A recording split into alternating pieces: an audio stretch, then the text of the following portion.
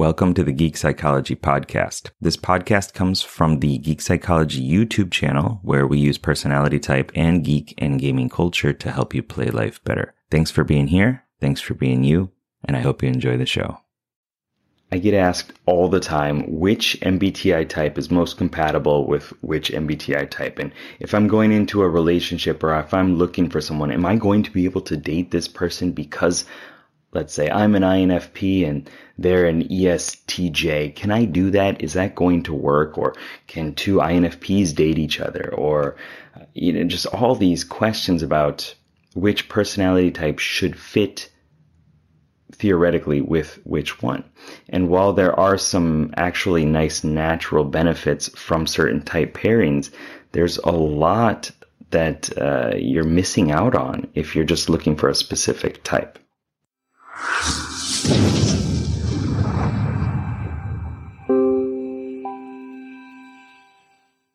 What's up, legend? It's Sherman here from Geek Psychology, helping you find your true character and level it up so you can play life better. So in this channel, what I do is I take kind of gameful mindsets, a lot of fantasy kind of ideas, and bring them into Myers-Briggs and personality type and personal growth. And in doing that, the goal is to connect all this information that we have from being the creatives, the idea people, and going out there into living a better life. And if that's something you're interested in, welcome. If you've already been here in the channel for a while, then nice having you here. I love you. So I was thinking about this. It's kind of like, when I first started playing Dungeons and Dragons, but like before I actually took that step, I was like, this game's going to be stupid. It's just going to be me sitting around a table, talking to people. And through doing that, though, I learned about myself. I learned that I had this other facet within me that I hadn't explored before. And that happened, the same with other different kinds of games and things like that. And me coming to Japan, as I've said before, it was not something I had considered until I took that chance and I did it. And then I blended with what emerged from there.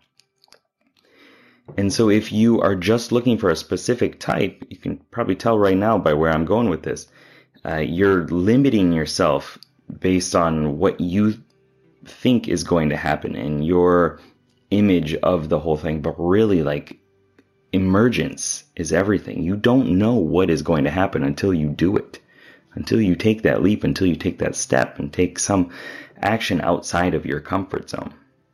It's like, I'm only going to date people from Ashenvale, and you're leaving out the entire world. You're missing out on a lot of stuff, right? A lot of possibilities. And you may gravitate towards some of those specific people, those specific personality types. You may realize that you find them in other places within your life. Even if I were to be just looking for an ENFJ as an INFP, my wife is an ENFJ, if I never came to Japan, if I never explored other cultures and met a lot of people and, went out in the dating world and all this other stuff, then I would never have found that situation. Right? It's all an emergent of, I'm going to put myself out there and see what happens.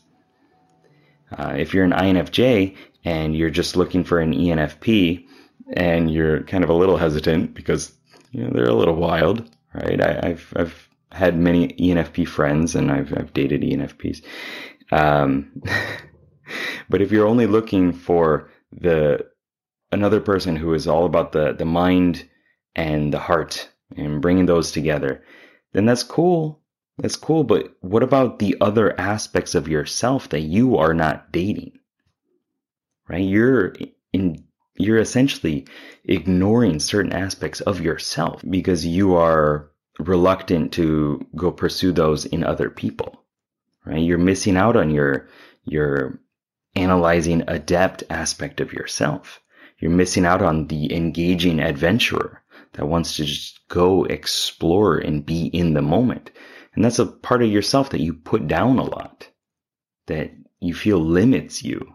But it's also an aspiration. And if you can find ways to bridge those, whether it's a long-term relationship or a friendly relationship, just acquaintances or whatever it is, you can gain a lot from it. It's just a matter of intentionally doing things like that and putting yourself out there in those situations. And then you got to think, like, are they really a good person?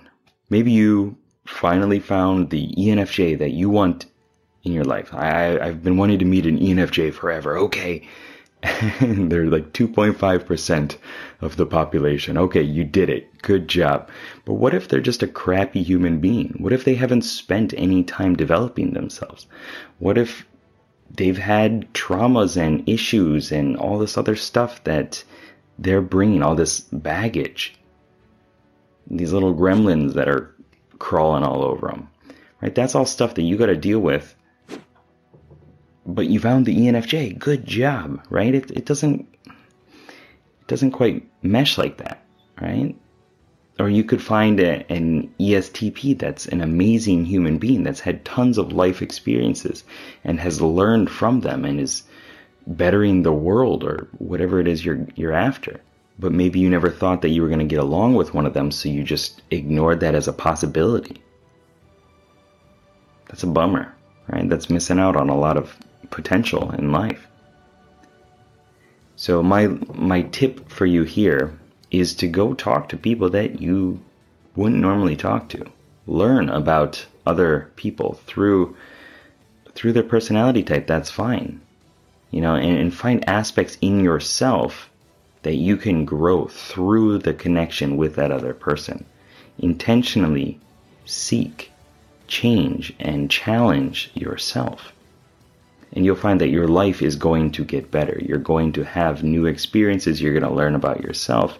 And then you're also going to be able to funnel that into finding the right person for you. Whether it is the stereotypical matchups for different personality types or not, that experience is going to help you out. Keep up the lifelong questing. Good luck, have fun. Peace. This room is sweaty hot. So sweaty hot. Sweaty hot. Sweaty hat. It's just dripping everywhere and gross. Smell that sweaty hat. Hot hat. Sweat. Thanks for listening, and I hope you got something out of it.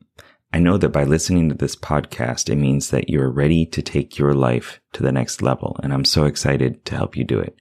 Whether you're struggling with anxiety, lack of motivation, or you're just looking for your spark and purpose, I have many courses and a one-on-one coaching service available to you to help you get out of your own way and be happy.